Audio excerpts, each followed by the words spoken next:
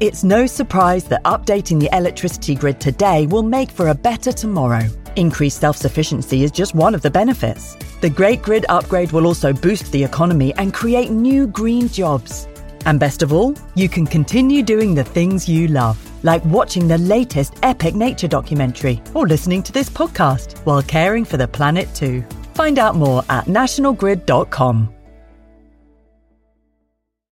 When you need mealtime inspiration, it's worth shopping Kroger, where you'll find over 30,000 mouth-watering choices that excite your inner foodie. And no matter what tasty choice you make, you'll enjoy our everyday low prices, plus extra ways to save, like digital coupons worth over $600 each week. You can also save up to $1 off per gallon at the pump with fuel points. More savings and more inspiring flavors make shopping Kroger worth it every time. Kroger, fresh for everyone. Fuel restrictions apply.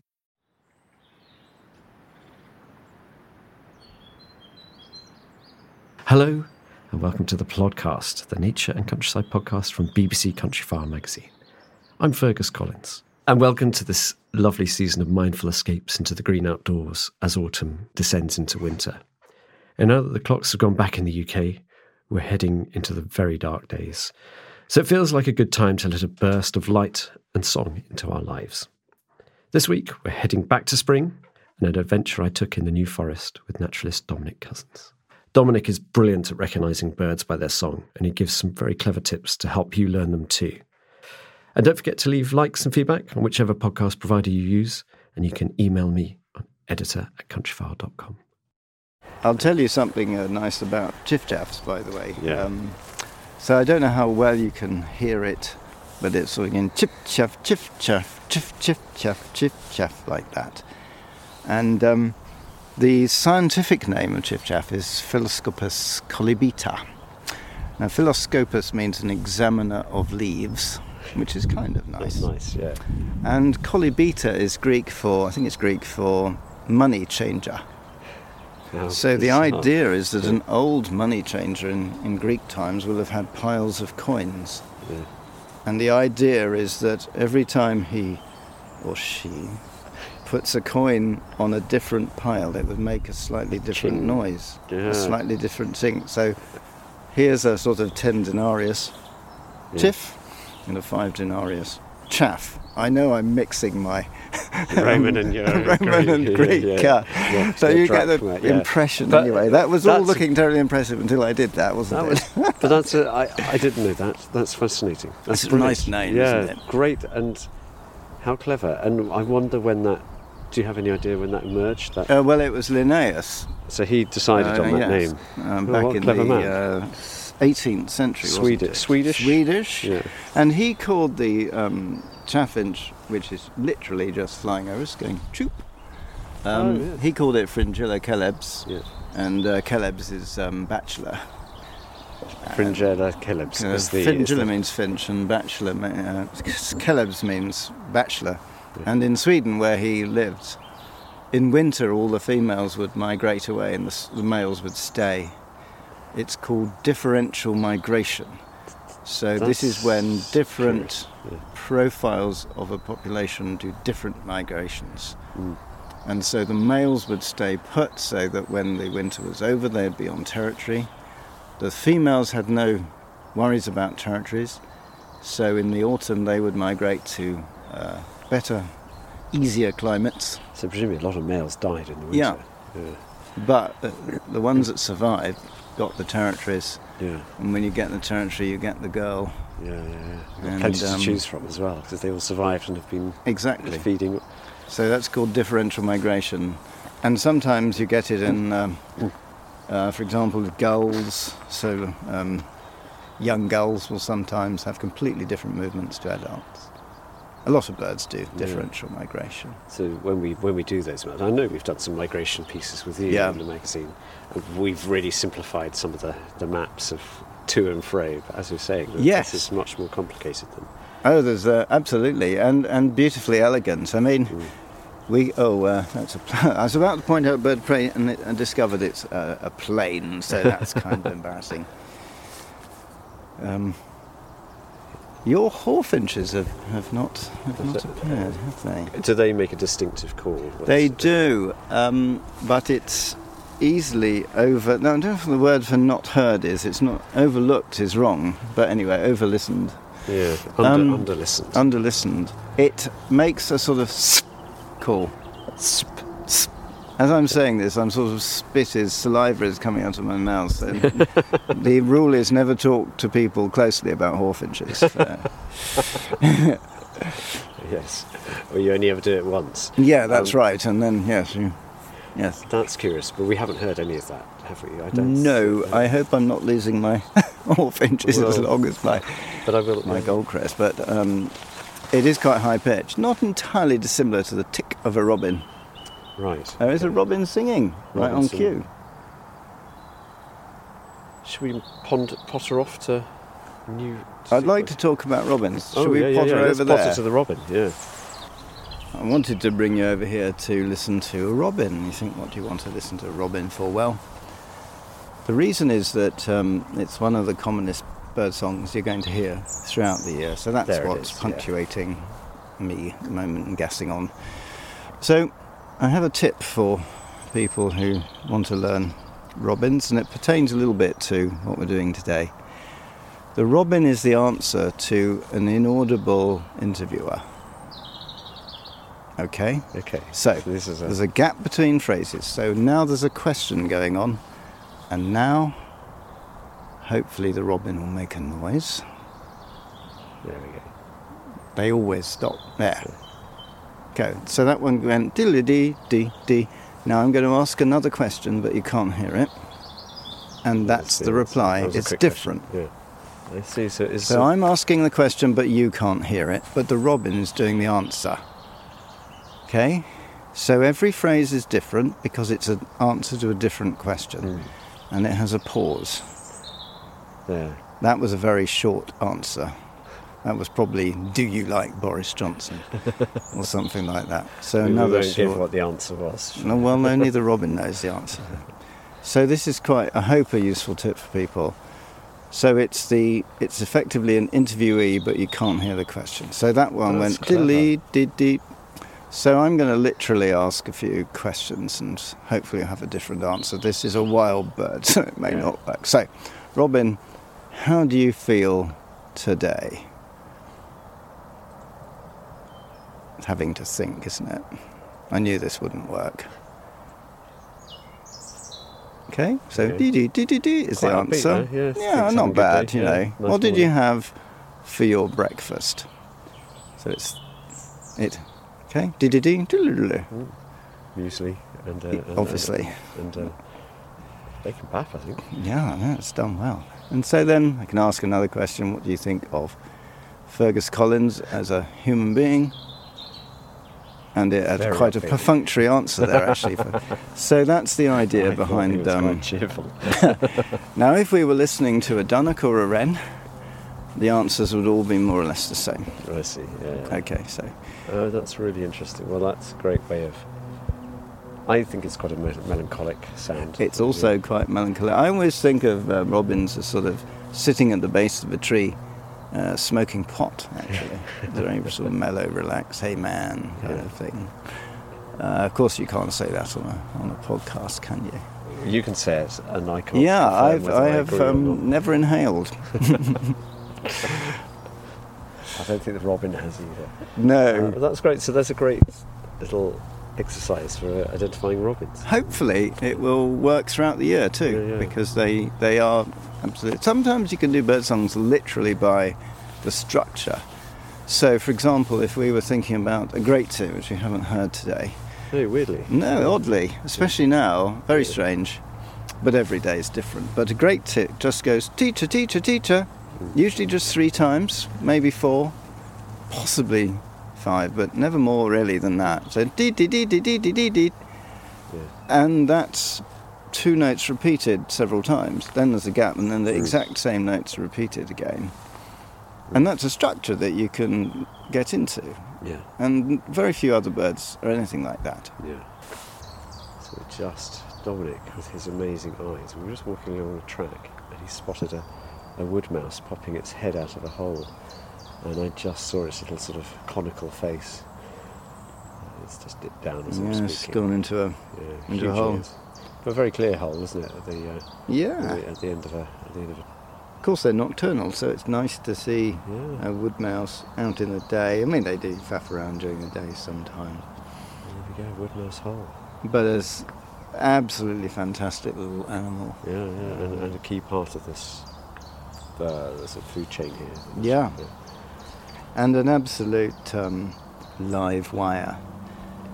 You sometimes get them in humane traps. I've done that for teaching people about mammals.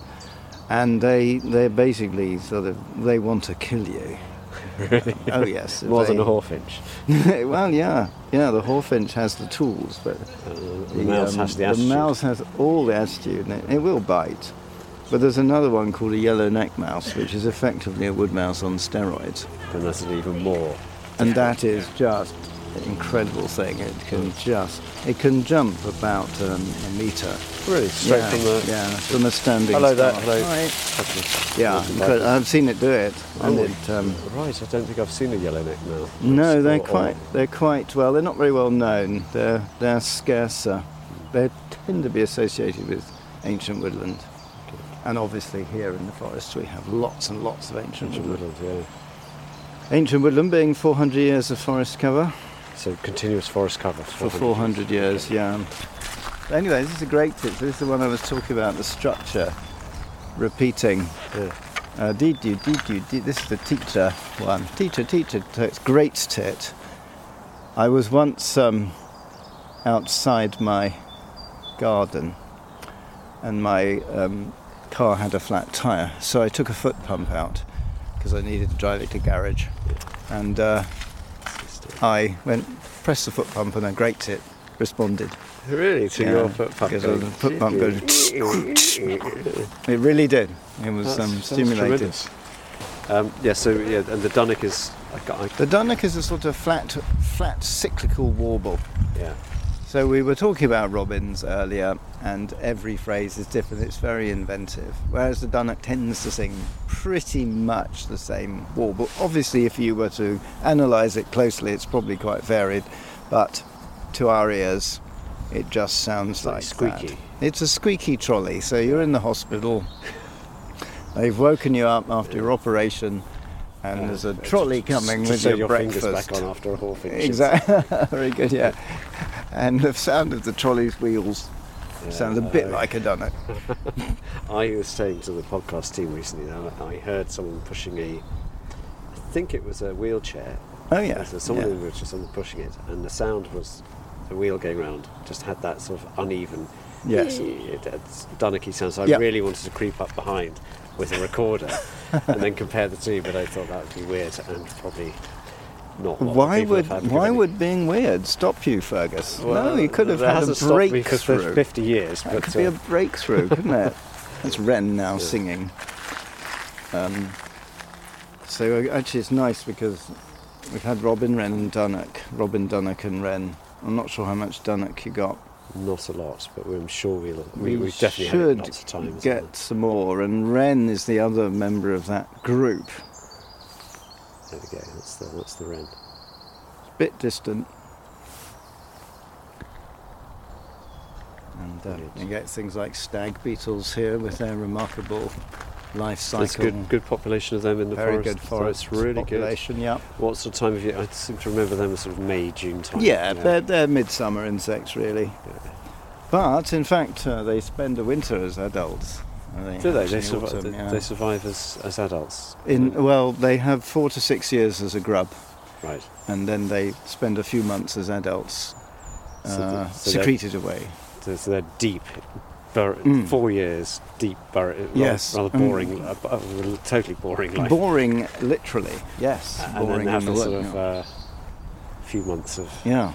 Well, with invertebrates, one of the things people often say, and one of the remarkable things about insects, is that mayflies only live for a day. You've heard that? Yes. Yeah. Well, obviously, in fact, it's often considerably less than a day in the adult stage. So they will live, the males particularly, will sometimes live for about 2 hours or 3 hours as adults.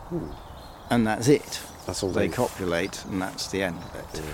But of course, they can have 2 years in the water prior to that. Living under a stone. They don't just live for a day. No. They live for a bit longer than that.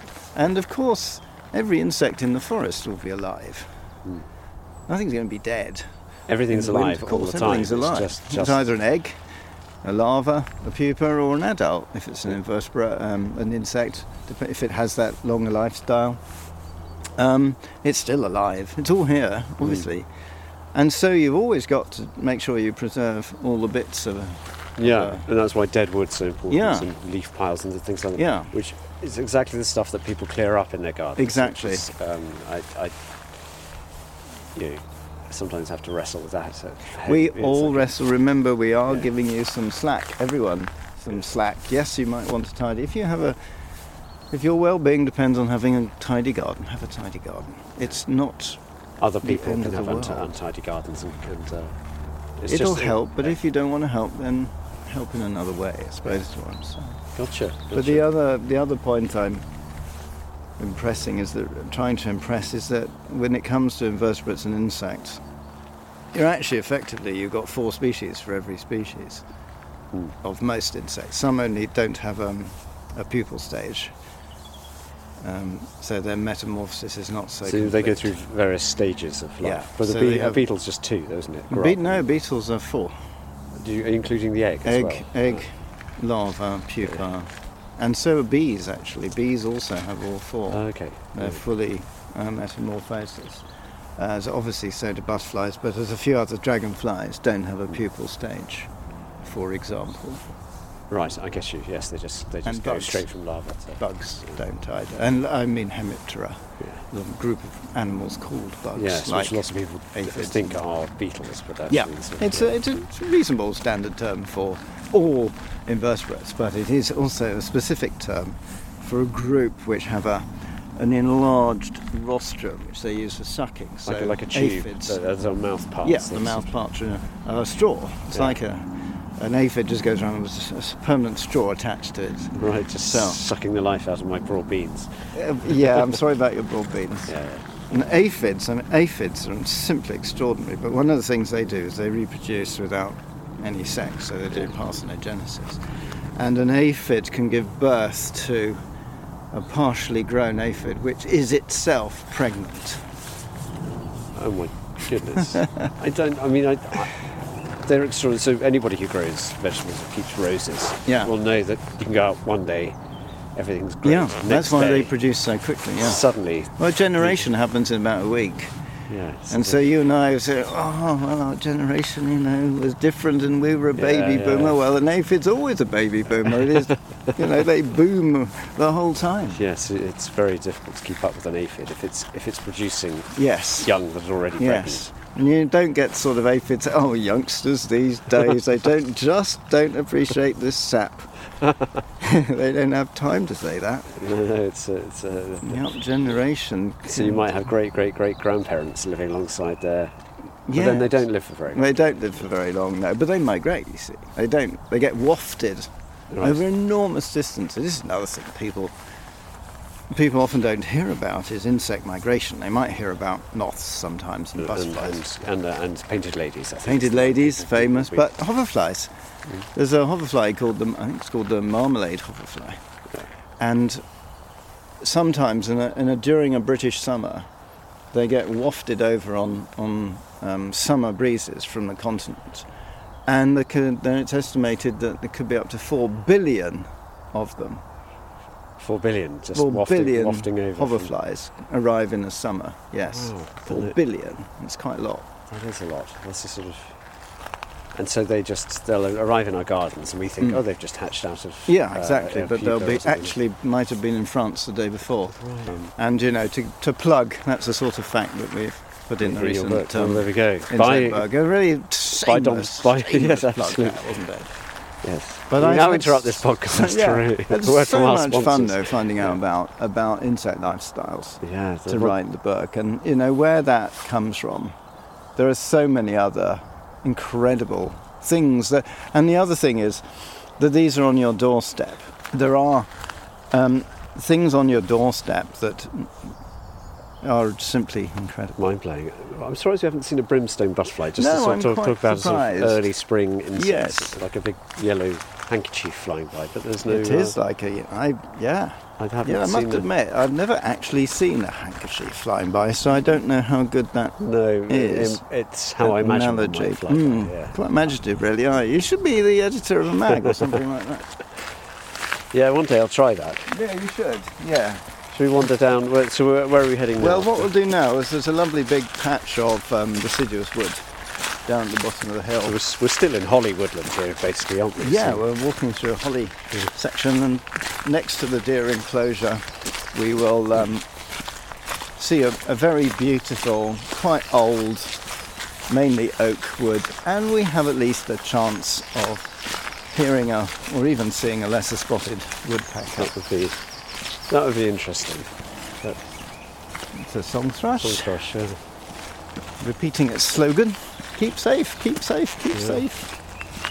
Very pure. Wear a mask, wear a mask, wear a mask. And I think this might be a firecrest. yeah, there's lots of firecrests around here. Yeah, firecrest. Yeah. Can you? I think it's in this ivy. Yeah, look, it's flying at the very top of the middle of the three trees. It's covered with ivy. If you go to the top, it looks like a candelabra. Yeah.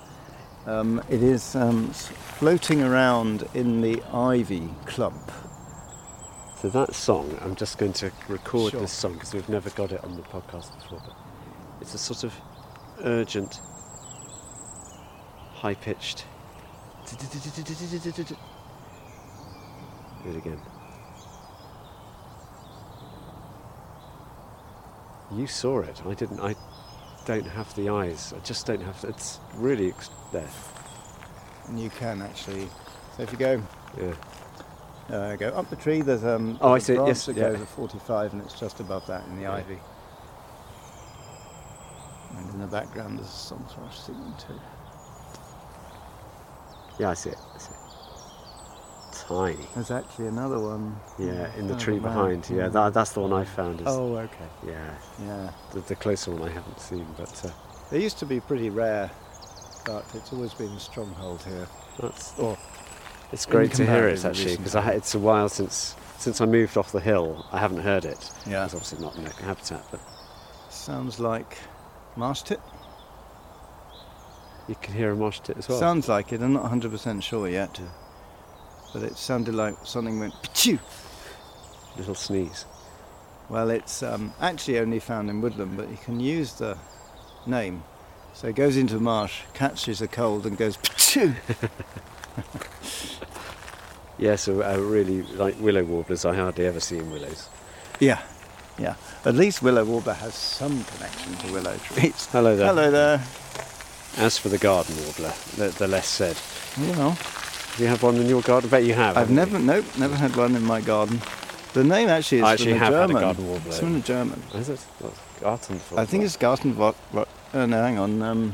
Yeah, I think it's what is it called? I can't remember. In French, it's called Fauvet des Jardins. So maybe from the French name. Fauvet, but that's still Fauvet talking about is gardens, isn't it? Jardin. Yeah, jardin being garden. Fauvet is just a name for a warbler. Mm-hmm. Sylvia warbler, as we call them. And I think the British name is just a translation because it's such an obscure bird. It's not really very well known to. The garden warbler. Yeah. It's got a great song. What I'm saying is that when it came to naming birds, I see, yeah. it doesn't have a folk name Yeah. because they probably didn't even know what it was. I see what you're saying. Yeah. Yeah, it's one of those that sort of Gilbert White would have It was overlooked. Yes, I mean Gilbert White was the first person to distinguish between wood warbler, chiffchaff, and willow warbler. First person who could be bothered. Well, true. It's great. We've got Yeah, I this mean we forget Firecrest. that most people back in his time were trying to survive most of the time. Yeah. There were still famines, weren't there? I think in Gilbert White's time, occasionally. It was the vicar who had time to the reverend. Now I've got to call him a curate. Okay, He well was you a know, curate, actually. you know, I well, do. you're being married to a. I'm married to a vicar, so I do know there's a difference between a vicar and a curate. And he was a curate and not a vicar. He didn't graduate, so to speak, to being a vicar. I see. The curate. These things are, quite important in the C of E, Yes, Normally it's very stepped unusual. out of line there. Oh, yeah. Oh, Fergus, I'm the one who mustn't step out of line. Excommunicated. No, they don't do that in not from the C of E, no. No, we welcome all comers, actually. Okay. It's a broad church, C of E. You've still got the firecrest here. It's great. I'm really pleased, because that's a long time since I've heard one. Great. This is a very good place for them. Yeah. Really cool. Yeah. Well, it's nice. It feels familiar, and great. Okay. Well, we can, Excellent. Okay. I won't squint into. I've got to do something about my eyes. I think I just need a better pair of glasses, or just. I couldn't hear better. that firecrest. You couldn't hear it. Oh. Not a scrap. I might hear it on the. I'm not going to listen to the podcast, obviously. Yeah, well, you're going to broadcast it widely and wildly. So it depends whether there's followers. anything in back. It'd be nice to get the noise, but it hasn't been very noisy. Can you do a stock dove? That's it. Anyway, so now we're looking at a stock dove, and they live here. Well, you've got it on the. I have it in the scope. Do you want to have a look through? You can Wonderful. record and look through. Oh, amazing. And so this. Gosh. I've got to get one of these scopes. Yeah, you should. I think Country Farm Mag. I can't even see where. ought to buy it for you, really. It's at the top of this huge. I think. I see. Right. May even Okay. be a Yeah. redwood. It Yeah. might be a redwood. Yes, it's just sitting on it. It's quite Sitting on quite it. obvious now because It's incredibly obvious in the start, actually. I know, but then Any- we've got a golfing Seen that. class. But Yeah.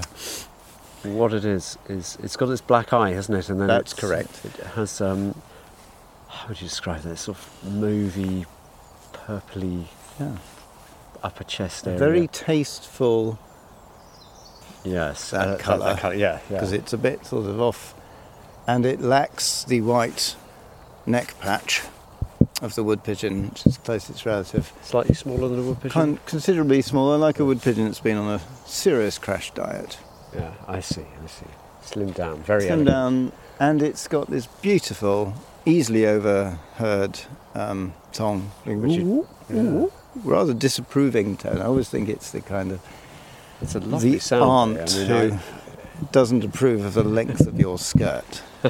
So you can walk in, I'll have to listen out for that. and then you've got the. It's a great tip going. There is.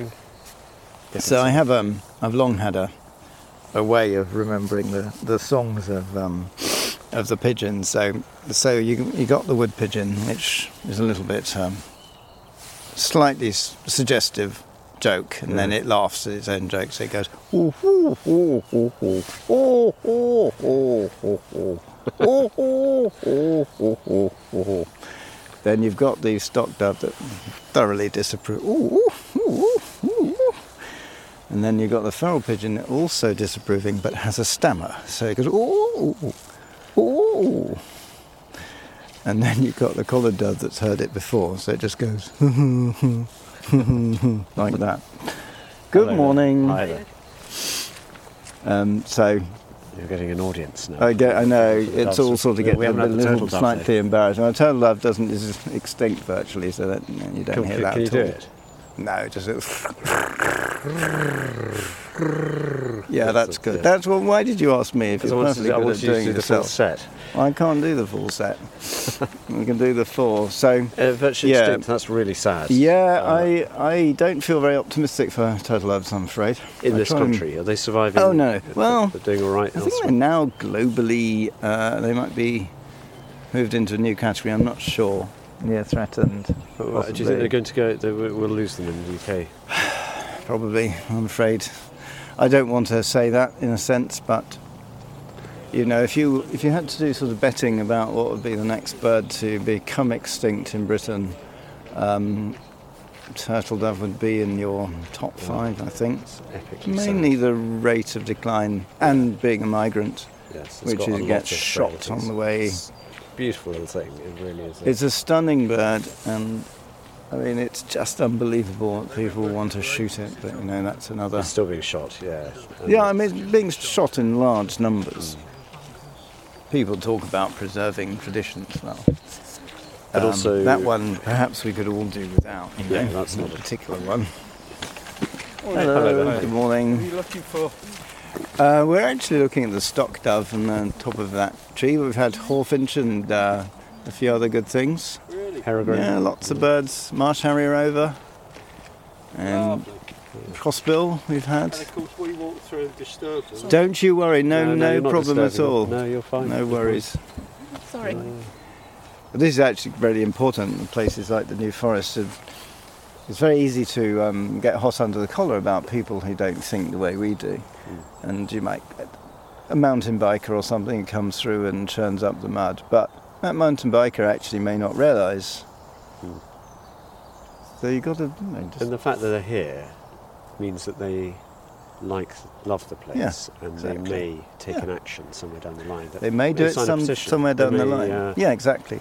Actually, that's something I wanted to mention. That we were talking about our politicians and our government, and we have to remember their people as well. There's a nuthatch singing. Wee.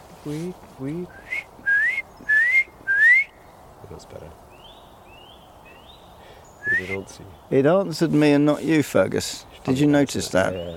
Well, I did it in Welsh. That is true, yes. I think it was down to the quality of imitation, actually. I didn't want to point that out to listeners. They can make their own minds up. I've put my opinion forward there. There's another crest here. Sorry to interrupt. There's a dunnock, actually. Yeah. Well, so much more interesting than my opinion on politicians anyway. Well, we could do it, but you would say they're they are people, need to be treated like people, and they need to be won over, not always criticised. Yeah. Nuthatch singing. How do you win over a politician?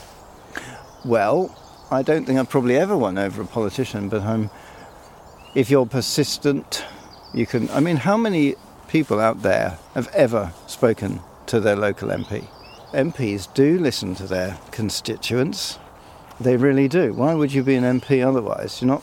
Yeah. Chances are you won't be Prime Minister, so or even in the government. Most of them are not in government. So most of them, probably all of them, go into politics because they want to make a difference. And the difference that they make will partly depend on what people say to them. Good point. So don't slam them. No, Try and win them round to your arguments, or even call it an argument. Say, have you considered this? This is important. Go and see them. Treat them like a person. And if you care passionately about something, they'll take that on board. They may disagree with you, of course, which of course they're entitled to do. And this is the other thing. People have got to learn how to disagree and not fight about stuff. Yeah. If you get angry, you probably won't get anywhere. Okay. That's different to companies. Companies often react when they're shamed. Yeah. And sometimes they deserve to be shamed, and that's different. And then you're looking at a corporate thing. Yeah, it's about I don't PR. treat them the same way. So, for example, if a company wants to put up fencing or netting to stop birds nesting, they absolutely should slam them. We have a stock dove agreeing with us here. Stock dove. I hope you could hear that. It'll go again.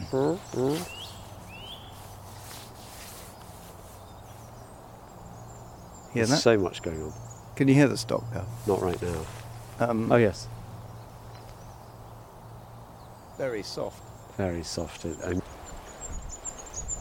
got a goldcrest here, which I'm very happy to say Dom can hear. Some of it. Yeah. It's all wheedling. Oh, I can hear that perfectly well, yeah. Oh, that's good. And it's in a conifer. This is a western hemlock, I think. Would you call this a... Oh, yeah. There it is. The bird's really close, yeah. Just maybe 5 metres above us. And it's feeding in the needles, and the bill is super thin so that it can feed right in the gaps between needles. And even in the snow, it can feed because it can reach. And it's finding little tiny invertebrates in there, Yeah, isn't it? tiny invertebrates. What Even little- scale insects, things like that. Scale insects, so those things that cling to the needles. And we- it'll even eat, subsist partly on things like the eggs of Lepidoptera, Oh, really? as can Yeah. long-tailed tits. So Wow, so but they've got to keep looking. incredibly small Yeah, items, and yet nothing else eats them. yeah. And so there's enough to sustain it. So it's a ridiculous little bird, and you can get almost the Arctic Circle, and it's I don't know, 7 centimetres long or something like that, and absolutely minute, smallest bird in Europe. It's smaller than the firecrest. Well, same size Same as a size, firecrest, okay. so they're both Just the smallest bird in Europe. Yeah. And so yeah, and it's an absolute niche specialist, this thing. That's great. Firecrest. Come on, Goldcrest. Oh, anyway, a comparison of two crests. So one's cyclical, Yeah. deedly deedly deedly dee with the flourish, so Yeah. deedly deedly deedly deedly deedly, and the firecrest is a goldcrest in a hurry. Zzz. Yeah. Accelerating. Yeah, so it's much Urgent, quicker. yeah. It drives a Ferrari rather than a VW up. Yeah, fantastic. So can you find these birds across the forests? 'Cause Yep, everything we've seen. you could go occurs in anywhere in the multiple forest. sites. Yeah. Yeah. Hawfinches are pretty difficult, but just to the south of here, there's a roost site. Right.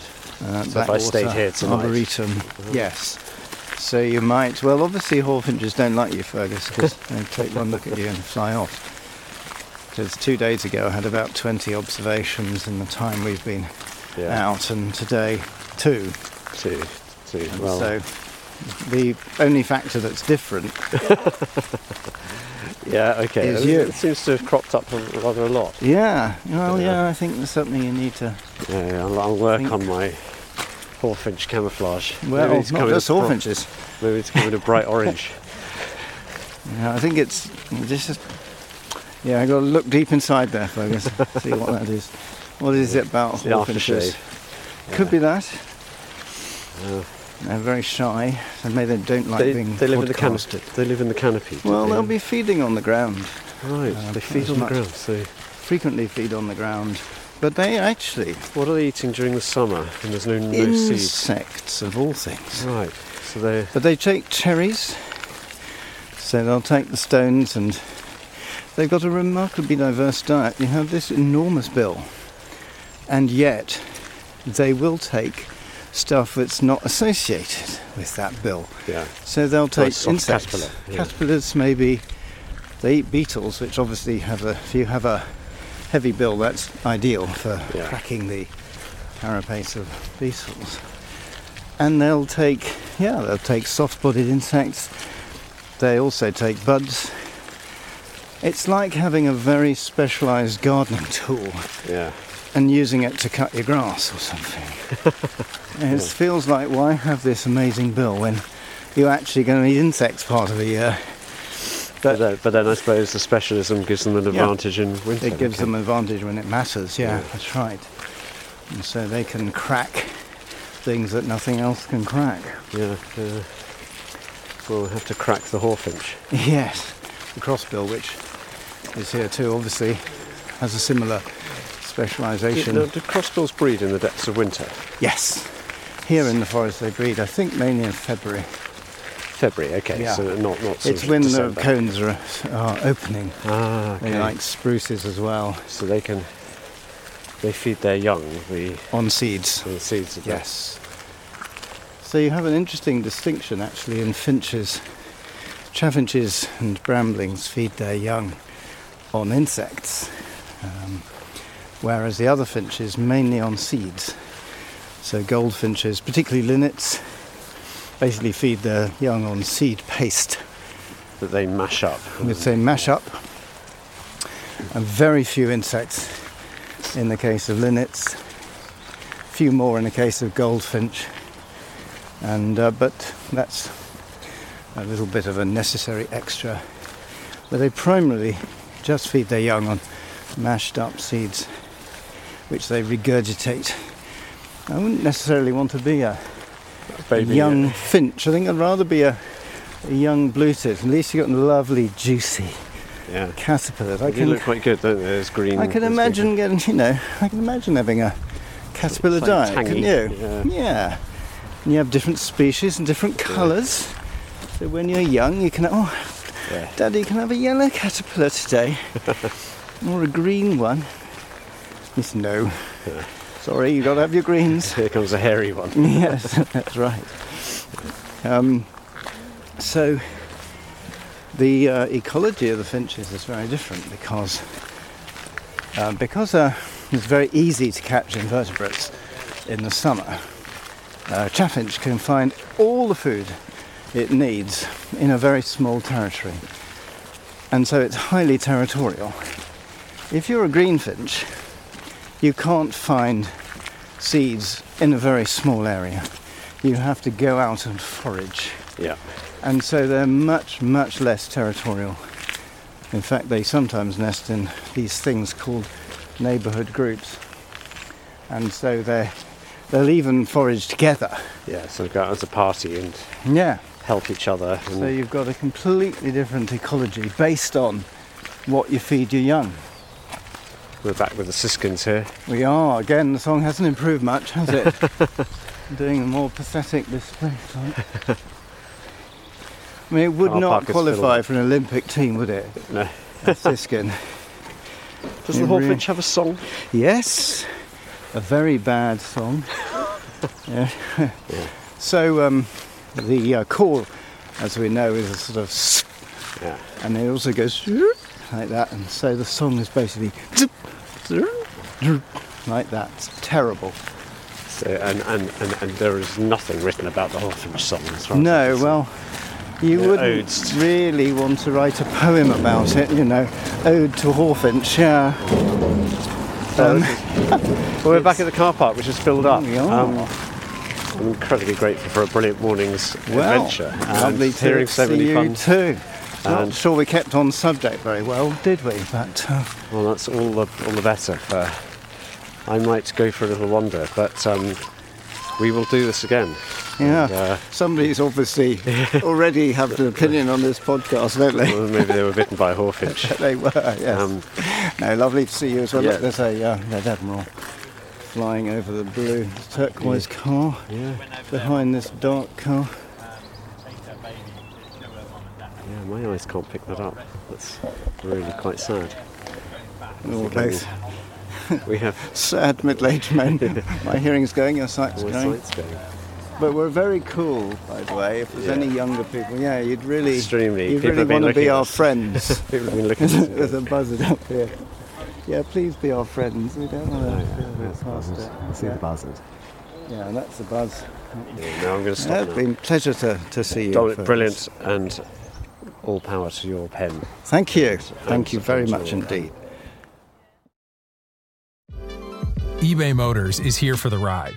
With over 122 million parts, you can make sure your number one ride or die stays running smoothly. Brake kits, LED headlights, bumpers, whatever your baby needs, eBay Motors has it. And with eBay Guaranteed Fit, it's guaranteed to fit your ride the first time, every time. Plus, at these prices, you're burning rubber, not cash. Keep your ride or die alive at ebaymotors.com. Eligible items only, exclusions apply. Yes, that's two cool middle-aged men out in the New Forest. Huge thank you to Dominic there for that lovely adventure back in spring, and I had a brilliant time with him. So that's part two of an adventure I had, and the first one we published back in spring, and that's number 148 if you want to hear the rest of the adventure. But just a lovely way of... I mean, Dominic's brilliant, and his eyesight is incredible, but his understanding how he can just find birds and find wildlife anywhere. It was a particularly rich part of the New Forest there, Boulderwood. And just also lovely to bring a bit of that bird song into the dark days of autumn, which is where we are now.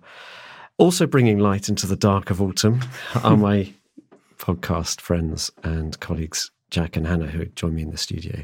Hello, both. Hello. Did you find that useful for learning birdsong? Do you think it would be a useful way?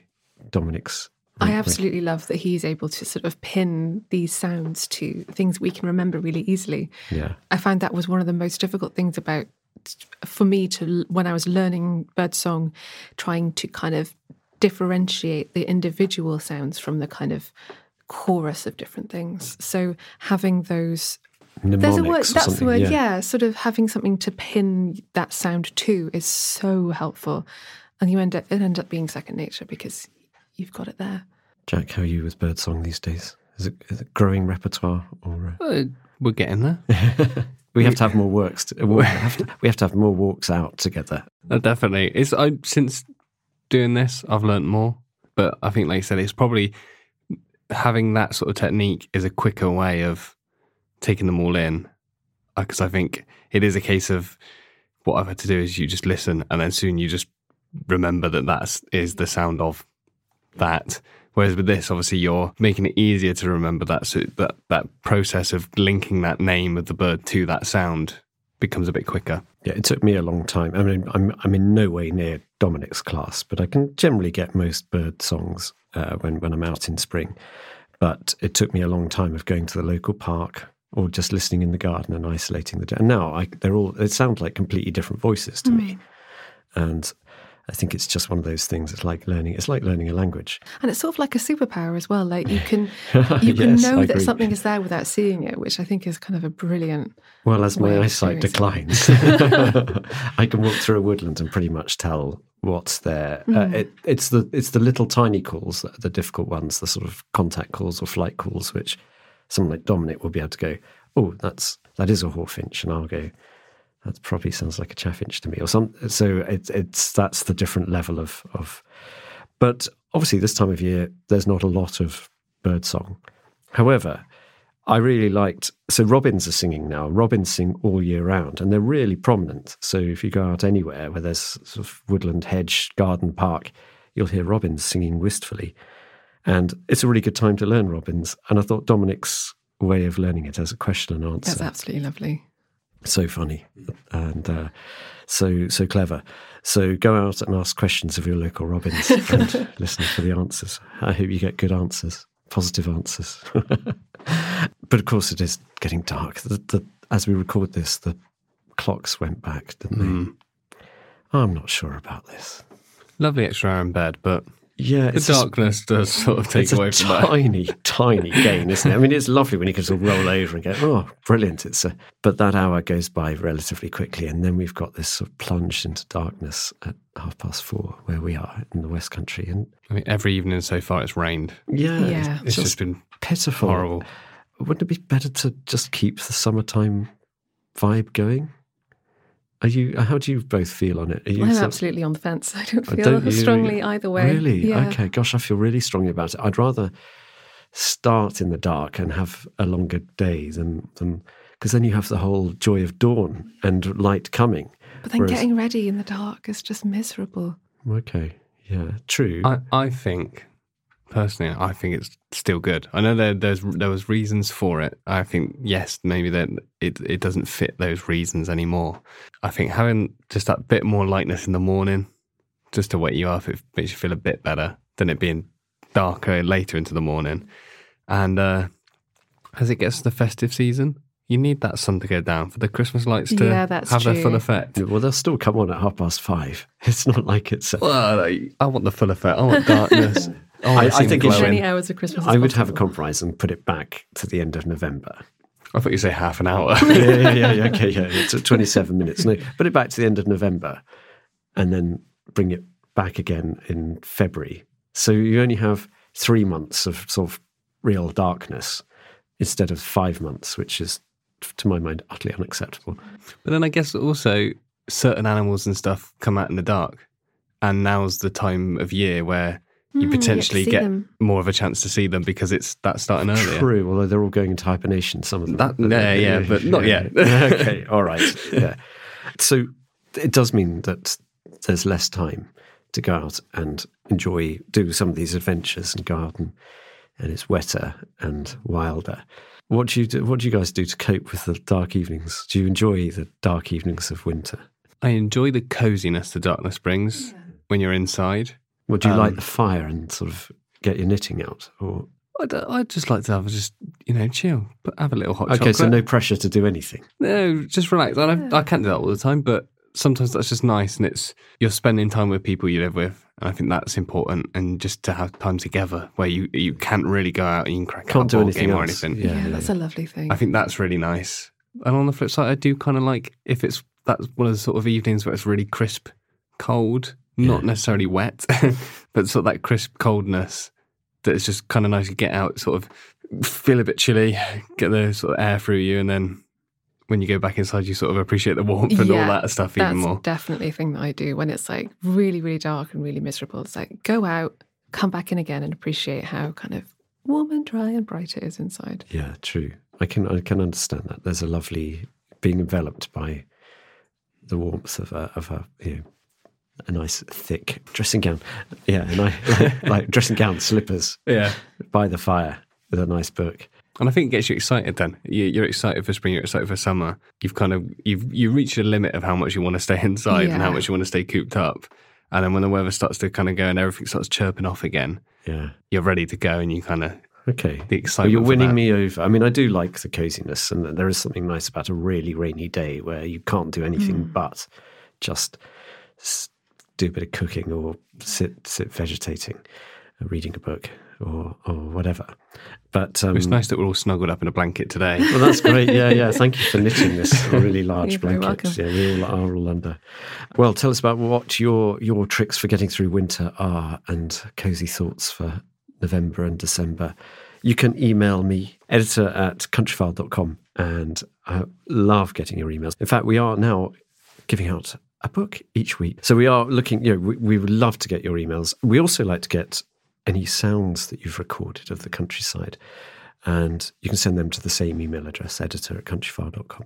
And the best one going forward, we'll get a book. So next week, if we get one that we love, I've got a great book here, which is all about darkness, and it's called Under the Stars by Matt Gore, A Journey into Light. So it's all about looking for, really about sort of, I've read this book. It's brilliant. It's about finding darkness in the countryside, true darkness, which is very hard to find these days with so much artificial light. But it's about trying to find what our ancestors would have found, just looking up and seeing the skies full of starlight and moonlight. And there's a really interesting bit about he finds a place that's truly dark, and it's one of the most terrifying bits of nature writing I've ever read. So it's a brilliant book, and we're going to give this one away to the next email of the week or podcast postbag winner of the week. So look out for that in our next episode. And there's plenty of books in the podcast library, so keep the letters coming in.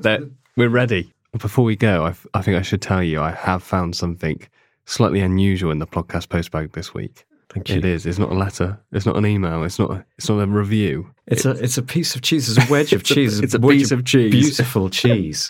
This is amazing. It's been sent to us by the organisers of the British Cheese Awards. Thank you so much. It's beautiful. They've sent us the Supreme Champion 2022. So this is called Ashcombe, which is made by Gloucestershire-based Kingstone Dairy. And they've sent it to us to taste. And apparently it's a Morbier-style cheese. So do you guys know, have you ever tried a Morbier? No. So it's... No, I've not, no. Okay, I've had a few times. In fact, I've got a story very quickly. I went on a camp trip around France for about 4 months, and I was bet whether I could eat 100 French cheeses. Oh my goodness. And if you don't have a fridge in a camper van, that's a hard challenge. Anyway, I did manage it. Morbier is one of them. And Morbier has this blue seam through the middle. So it's sort of very thick rind and yellowy cheese with creamy yellow cheese with a blue seam of mould. Now, this has a seam through the middle which says it's wood ash. Mm. I'm sort of salivating. We've got some crackers. We've got some cheese. Should we try it and see what the Supreme Champion, the best cheese in Britain according to the British Cheese Awards, and they should know. So I'm unwrapping it here. It has got that beautiful seam. It's sort of creamy yellow, golden cheese with a lovely rind of sort of authentic. What does it smell like, Hannah? Do you want to have a little whiff? It looks like if you took a negative of a Victoria sandwich. Oh my goodness, it does. Yes, that's right. It's got slightly brie smelling. Have a whiff. I was expecting it to be really really pongy, really cheesy smelling, but it's quite mild. It's not. Yeah, it's not. Well, look, we've got some crackers, so let's without further ado, let's get to this. Let's hack some bits off. I'm going to go for the nose end. I know that's like a crime in some circles, but we've not got all day. Hannah, there we go. Thank you very much. Cracker skews fingers. Check. We're not going to munch right close to the microphone because nobody wants that. Skews fingers challenge. It's very rough. There we go. Nice big piece for you. This cheese really tastes like Fergus's fingers. Actually, that's a cheese of its own. That was runner up. That was runner up. That's my sort of cheese. Not really strong flavoured, but lots of depth. Very smooth. Very smooth. Very creamy. Definitely serving it at room temperature helps. I'm not getting tons of that sort of ashy centre, but I guess that's part of the rounded flavour. But wow. Well, congratulations to Kingstone Dairy for winning Supreme Champion with this delicious cheese. Delicious cheese. Wallace would be very jealous.